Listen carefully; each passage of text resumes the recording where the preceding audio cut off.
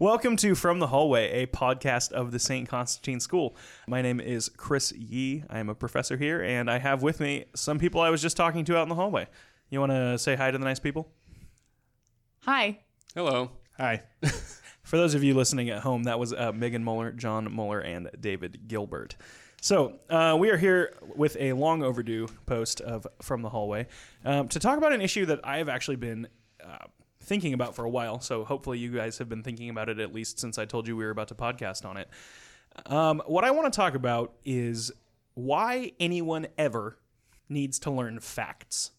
Right? So I can understand learning facts in a sort of pre-internet age, right? When you don't have facts literally available at your fingertips at any given time. But, you know, like, why memorize a formula for math? Why know what the capital of Turkey is? Why, you know, have any of these kinds of things memorized when, you know, Google or Siri or Alexa or your internet entity of your choice is constantly at your fingertips ready to give you a fact? Because, you know, here at the St. Constantine School, we do a lot of developing from facts, thinking about ideas that stem from facts, but we don't, I'm not sure why we teach people to memorize facts. Does anyone have any thoughts? Well, I think I start with the assumption that memorizing facts is not the goal of knowledge. It's not the goal of our intellect. It's lesser than wisdom or understanding or being able to order things correctly in the world. But it does seem really important, knowledge of facts. You seem to be culpably ignorant if they didn't know certain facts. You know, an American would be culpably ignorant if they didn't know that the United States was founded in 1776. I think there's also, we're going to have to talk more about that. But as a starting point, I would also say it's unavoidable for humans to memorize things. We can't not use memory for facts, which is often something we can't even necessarily control, right? I don't want to tell you how many radio jingles I know, how many songs I effortlessly memorized that do me no good, the facts that I know about things that I don't try to or want to remember, but my brain can retain because the human mind is an amazing machine. So there's that part of it is interesting to me because we don't make things like computers to replace the meaningful work of being a human. They're supposed to help us. And if memorization is sort of, I don't know why, but it seems to be a key function of being a human person, and you're going to memorize things whether you want to or not. It seems like choosing what you memorize in a mindful, meaningful way is an important part of being a human person, and it's also unavoidable. So if you can't not memorize things, we should memorize things that we should memorize. Yeah, and I really like that you used the word mindful there, because that goes into kind of my off-the-cuff response to Chris's question, and kind of going along with what David said. Knowledge of facts, memorization of facts is not the ultimate goal of education. It's not the ultimate goal of being human. That should be more characterized by wisdom and understanding. But a person who has a wide range of facts or various kinds of knowledge at their disposal without having to look something up is the kind of person who is well equipped to be mindfully making good choices. You're aware of things so that you're not at the mercy of circumstance. If you have a range of things with you at all times, that you don't have to say, hey Siri, what does such and such mean? Or when did such and such happen? Though, I mean, there would still be times you can't know everything. There would still be times that you would have to access a source. But the educated person is a person who brings those things to bear easily and is mindful of many things while encountering any circumstance.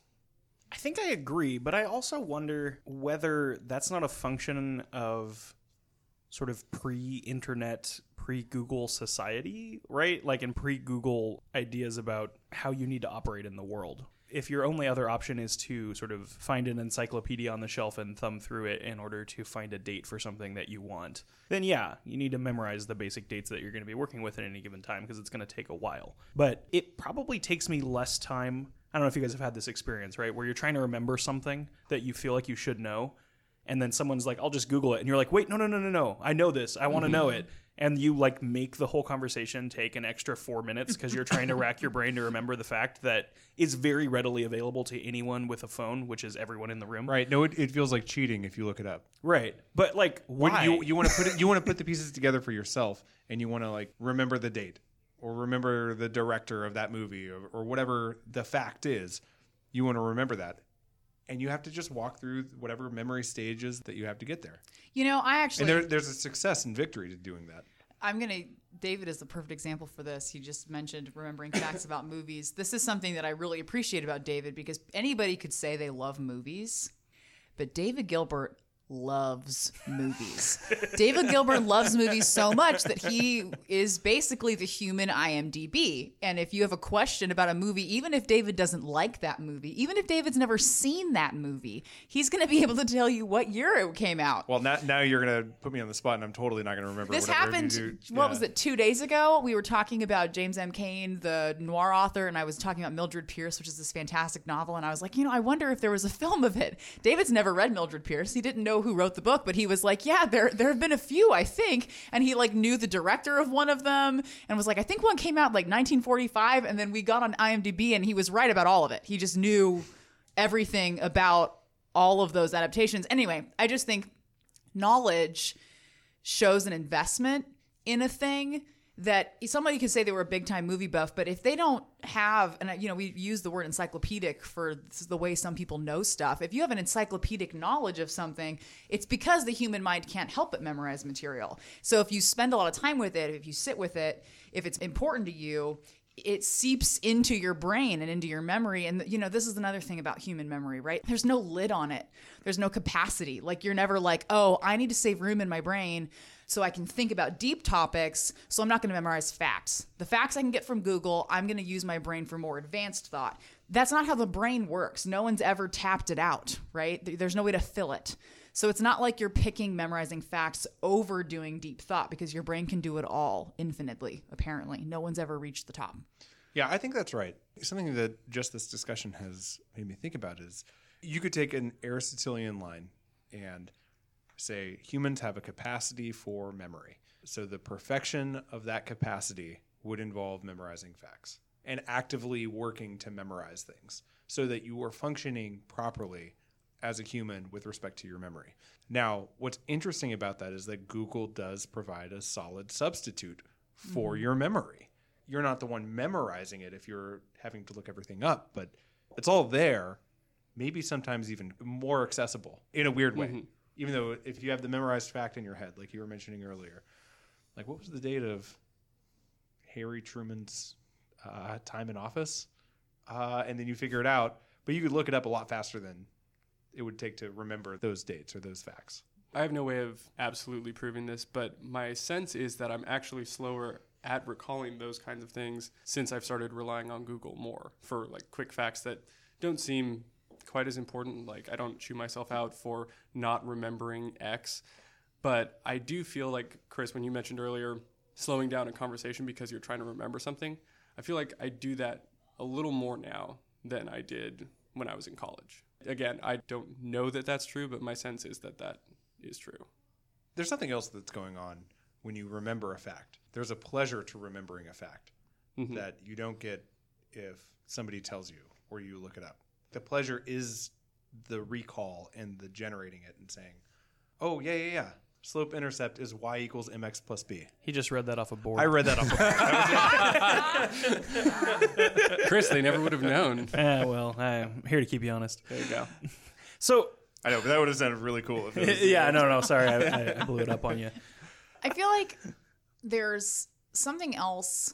Maybe this is a little bit too defensive to be an actual reason, like a deep, real reason why. I feel like so far, you guys have been giving good explanations. I feel like so far I've been saying why not in answer to like why we should memorize things. Like you can. Nothing is saying that that's a less important way to spend your time than doing other things. Your brain is capable of it.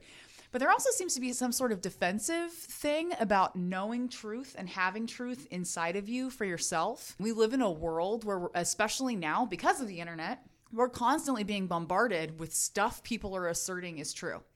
And so I'll make one up off the top of my head. When you read a story that's, like a meme that someone's sharing on Facebook about when Teddy Roosevelt led the Rough Riders into battle in World War I and how inspiring that is, you need to stop and ask yourself, did Teddy Roosevelt lead the Rough Riders into battle during World War I?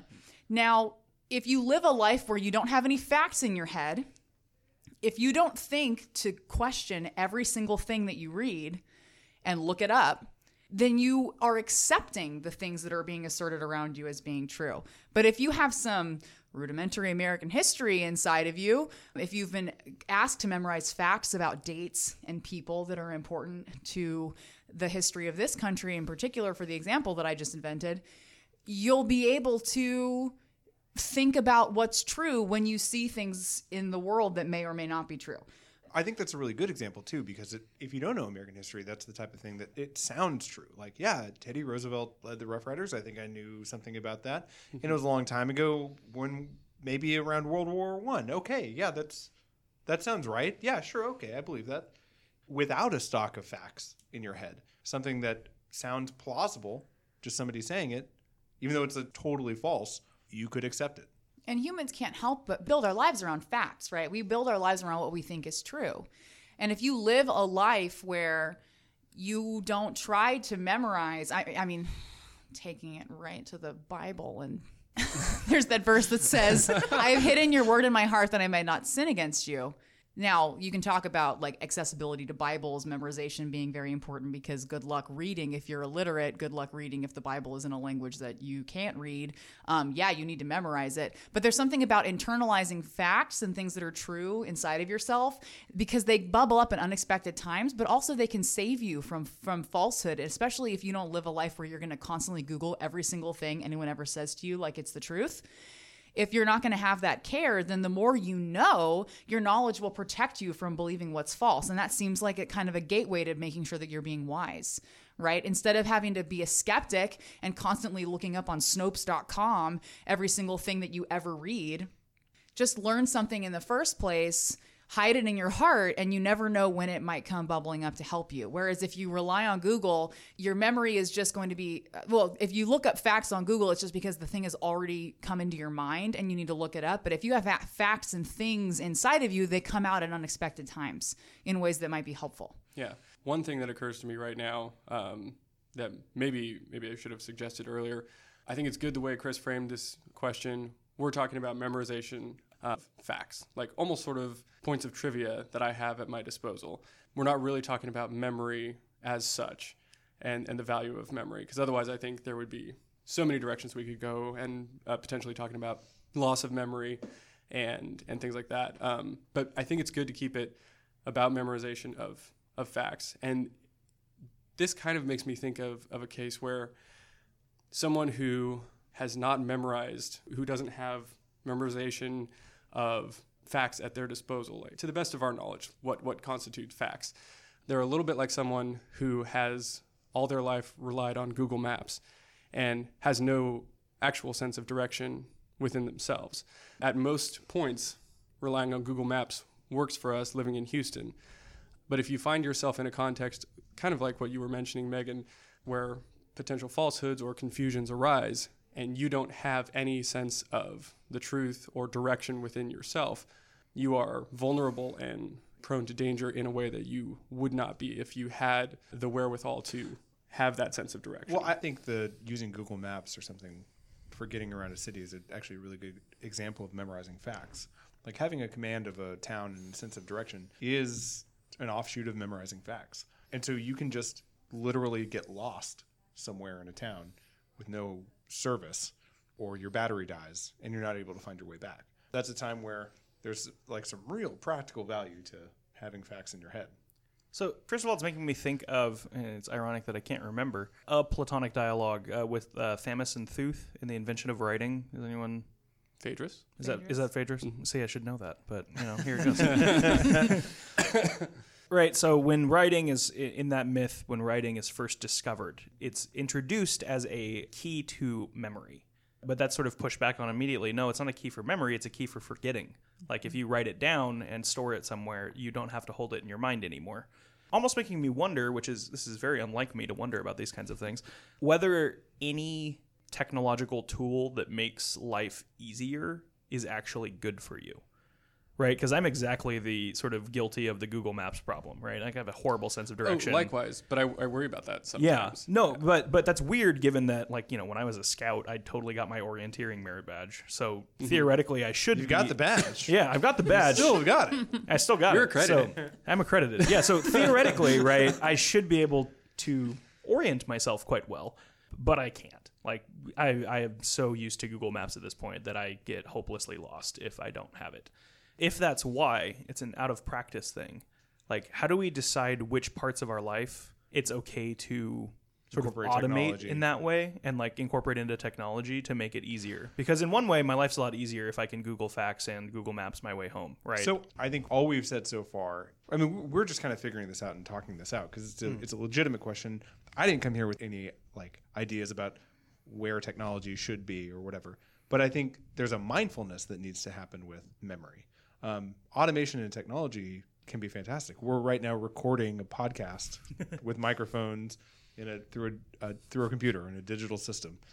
That is awesome. That is really, really cool. I would think specifically in the area of looking things up and figuring out facts. That's where a mindfulness could be, where we could find ourselves just, using Google as a crutch. Mm-hmm.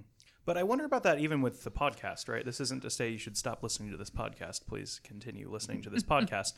But even with a podcast, right, it seems like part of what could be happening is someone that doesn't live an especially thoughtful life tunes into a podcast and it simulates the idea of being thoughtful without as much of the work, and you listen to it and then you go home and go about your day. Especially if they have lots of cool audio effects that make you feel feelings while you're thinking thoughts. Yeah, like if there's a swelling should get some of orchestral those. sound behind my voice as I do this No, This that's isn't not gonna Radio happen. Lab. Yeah, it's No, not going to no. happen. But right, so like I wonder, because it seems like a lot of the goal of technology and automation, whether or not we can pinpoint at any particular time what specifically it's doing, is to sort of leapfrog over steps in sort of the human experience. Right? Like Google Maps, I leapfrog over the step of having to know my way around my city. I can Google Facts, I can Google dates. That leapfrogs me over the need to have a timeline held in my head of who published what when. Which I think on the one hand, that's awesome because it frees up some degree of time and effort for me to focus on other things that I feel are more important. But if what we've been saying is true and there's sort of importances at each of these steps that kind of build on each other, I wonder I guess I just repeat the question. I wonder what is it okay to automate and decide to leapfrog over? It seems like the spread of and the accessibility of information has to be neutral. It can't be good or bad for information to be spread the way it is now. That's my inclination, is to think like any tool that humans make that is made to do something, to make something easier, I think that tool is neutral. I think that there are uses for things like Google Maps and Wikipedia and, just Googling things, whatever it might be. I think there are uses that make the accessibility of information a fantastic and beneficial thing. But I just can't get around, like, if I tell you my favorite poem is Birches by Robert Frost, but if I have to look it up on my phone in order to start reading it to you, is it meaningful in any way actually to me? I don't know. That's the thing I keep thinking about information. Like, memorization of facts can save us from falsehood, and it can save us from constantly having to use a tool instead of our brains to discern. It just seems like if something really matters and the brain is infinitely capable, then maybe the tool is being used incorrectly when valuable and meaningful information is being kept in the tool rather than in the human. So maybe it's okay to use Google Maps to get places, but you should still know your home. And don't let Google Maps interfere with knowing your home. Whether that means knowing how to get home from somewhere, or, where the places in your life that are important to you, where they actually are. Like, I feel like that should be a part of who you are. And so you shouldn't let the tool stop that from being the case. If the tool is keeping parts of being deeply human in itself rather than allowing you to make that part of you, that seems wrong. I don't know how to say it in a more specific way. So that's kind of hard. It sounds like what you're saying is it's bad once it's bad. That is what I'm saying. It's not bad until it's bad. Well, it's like I think what she's saying is it's a tool, so it's neutral. So Google could be like just a really fast library, or a really fast librarian, rather. Mm-hmm. And so it's a neutral tool. Where it becomes bad is for you yourself, when you yourself get lazy and can't discern truth or find a way home, is what Megan said. It begins to minimize and then replace capacities that are natural and important to you as a human. And you're not using those capacities toward better ends on something else. You know, you're not like, No. I'm going to use the valuable brain power I would have been using to remember where my house is to solve world hunger, No, right? this is a problem that I think of all the time. Every time somebody says that in your cell phone is more technology, or in your regular calculator than that they had on the Apollo missions or something. And you're like, Not true. okay, yeah, but you No, there were human brains. you've No, never used your cell always phone to call- go to the I also moon. always Yeah. call beef on that because there were human brains on the Apollo mission, and there still isn't a computer that does what those do. Right. And so when people are like, they were able to go to space No, with less just- than just even- your even cell if you- phone, it's like, no, there aren't like the minds of 10,000 scientists in my cell phone. Right, but there, even if you're just talking about the technology present, in Right. 1969 or whatever, versus what's in your cell phone readily available, you've never used your cell phone to do anything other than social media, right? Like you're not going to the moon. It's true of me. I'm not going to the moon on my cell phone. Tim Bartel is probably writing beautiful poetry on his cell Sure, phone. yeah, he is. Like Or- while he's on the go That's during the the day. exception. Or Instagramming pictures of Or Edgar Allan Instagramming Poe's pictures. poetry Yeah, on go a chair in the rain. follow Dr. Timothy Bartel on Instagram if you wanna see the real stuff there. Or follow me, who's taking pictures of Dr. Timothy Bartel as he Instagrams. Right, them. you go. and I'm not. This again is not me saying anything bad about social media. All it is saying like, don't confuse the two. Yeah, it's got more technology, but it doesn't mean you're more advanced. Yeah. It might be making you lazier. Well, I think And that's maybe you're the- connecting with people, and that's great. But it's a different question than the technology available for the scientists on the Apollo missions. Well, I think that might be part of the point of pointing that out, is that, okay, these people had X amount of technology, and they did this. Meanwhile, we have, X times a million amount of technology, and we do nothing. yeah, It doesn't make the astronauts look like losers. It makes us look like Yeah, losers. exactly. and I wonder how connected that is, right? Like if I can't go home and scroll random listicles or something, do I get better at astrophysics until I can go to the moon? Maybe. Well, right? I mean, it would take a lot of active work of your mind towards astrophysics to be able to. Right, that's true. But so I mean, They're not inversely proportional. In other words, yeah, It's, not necessarily. But I mean, it's is it Pascal that talks about sort of man as always trying to distract himself from how miserable he is? Yes. And so, if you are not allowing yourself to be distracted, you can sort of instead sit in your misery, but then also be doing something actively about it. T.S. Eliot says the same thing essentially in Four Quartets. Okay. He says that human beings can't bear very much reality, and he also says this place of disaffection is full of you're distracted from distraction by distraction. Yeah, that's it. It's not even that you're distracted. It's that you're distracted from distraction. You're already distracted, and then you're distracted again. Like I'm sitting on Facebook, scrolling You through get a Facebook, notification and then from Instagram, and and then you look at Instagram or a listicle. Facebook? Like you won't believe what these '80s stars look like now, and I read it. I totally do. And it's never that unbelievable. Yeah, I know. I it's usually like, would. yeah, one of them that's is what like you would turned look like if one you of were them is 48. turned into a cat or something. But that's unbelievable. That is unbelievable. I think I have some interesting things to think about. Does anybody have a last word regarding memory and why we John need to Mueller does. memorize some facts or get your facts straight? Get your facts straight. Wink. That was a Pidgeotto reference, which I remember because I saw Mr. Yee performing when we were in college. No, Mr. Gilbert, thank you for outing me there. I don't actually have an incredible last word. What I've been thinking about since Megan mentioned home is Odysseus, and that came out of also thinking about Google Maps versus having a sense of direction. Being able to find your way from Troy to Ithaca with just knowing how to get home because you know home so well. and you know the stars, and you know the islands. Those seem like things worth knowing. Also, oh man, that's an interesting example because it still takes him so darn long to get Yes. back. 10 years, but you're from a seafaring community and you know the stars and you know where you're going. You know where you're going in like the important factual way, but it can still be so hard to get home. We keep describing what I'm seeing as kind of like a fabric that's made of the things that are just true surface level facts. Like this is the path that I chart to get to Ithaca from Troy. But it's so a part of this is how I treat the gods. And this is how I behave when I'm a stranger in a land. This is how I behave when I'm a guest in someone's home. And all of these choices and all of these things are still wrapped up in the fabric of knowing facts. And they all have an impact on what happens in your life. When I think about people that I want to be like, John, my husband, is much better about this than I am. And Dr. Bartel, who works here, is like this. You talk to them and there's like this rich fabric of all the things that they've read and they care about and they know. And they're all mixed together and they come out in unexpected times and they make everything else more rich. If that's what facts can do for you, then I want that. I think that's a part of being a good human. And I think it's a part of wisdom and knowledge. And I think that's how we use facts to be more important than just being really good at being on Jeopardy, which is also fun and awesome. And Yeah, no, Jeopardy and trivia are Rules. totally fun. I worth love it. it. Now, I want to add on to that. I think that there's a richness there that having a base level mastery of general facts can really help. I'm reading through Dante's Divine Comedy. We're discussing it with my sophomores.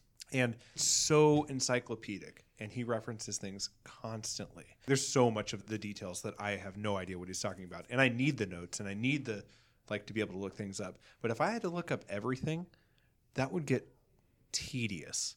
And looking it up without having that in the background, and then just interrupting the poetry to be like, what is happening here? Then suddenly I feel bored by Dante, where instead I should be enlivened. But it takes a little background information and knowledge of facts that would bring that about. And if that's true about Dante, I'm sure that's true about real life and people that you interact with. Not having a mastery of facts makes the world kind of boring, and then maybe makes you boring. All that to say, don't be boring. Memorize a bunch of random... Be cool, man. Be cool, man. Don't be boring. Memorize a bunch of random dates or something. That's right. That's exactly right. That's exactly That what is we were what I'm saying. saying. Memorize dates, timelines, people involved, major figures. Go. In 1492, Columbus. Okay, this has been From the Hallway, a podcast of the St. Constantine School. My name is Christopher Yee. If you have any suggestions of random things you want me to pull my friends in and make them talk about with me, you can go ahead and give me an email at kyee@stconstantine.org. Thank you for listening, and have a fact-filled memory. Bye. Bye.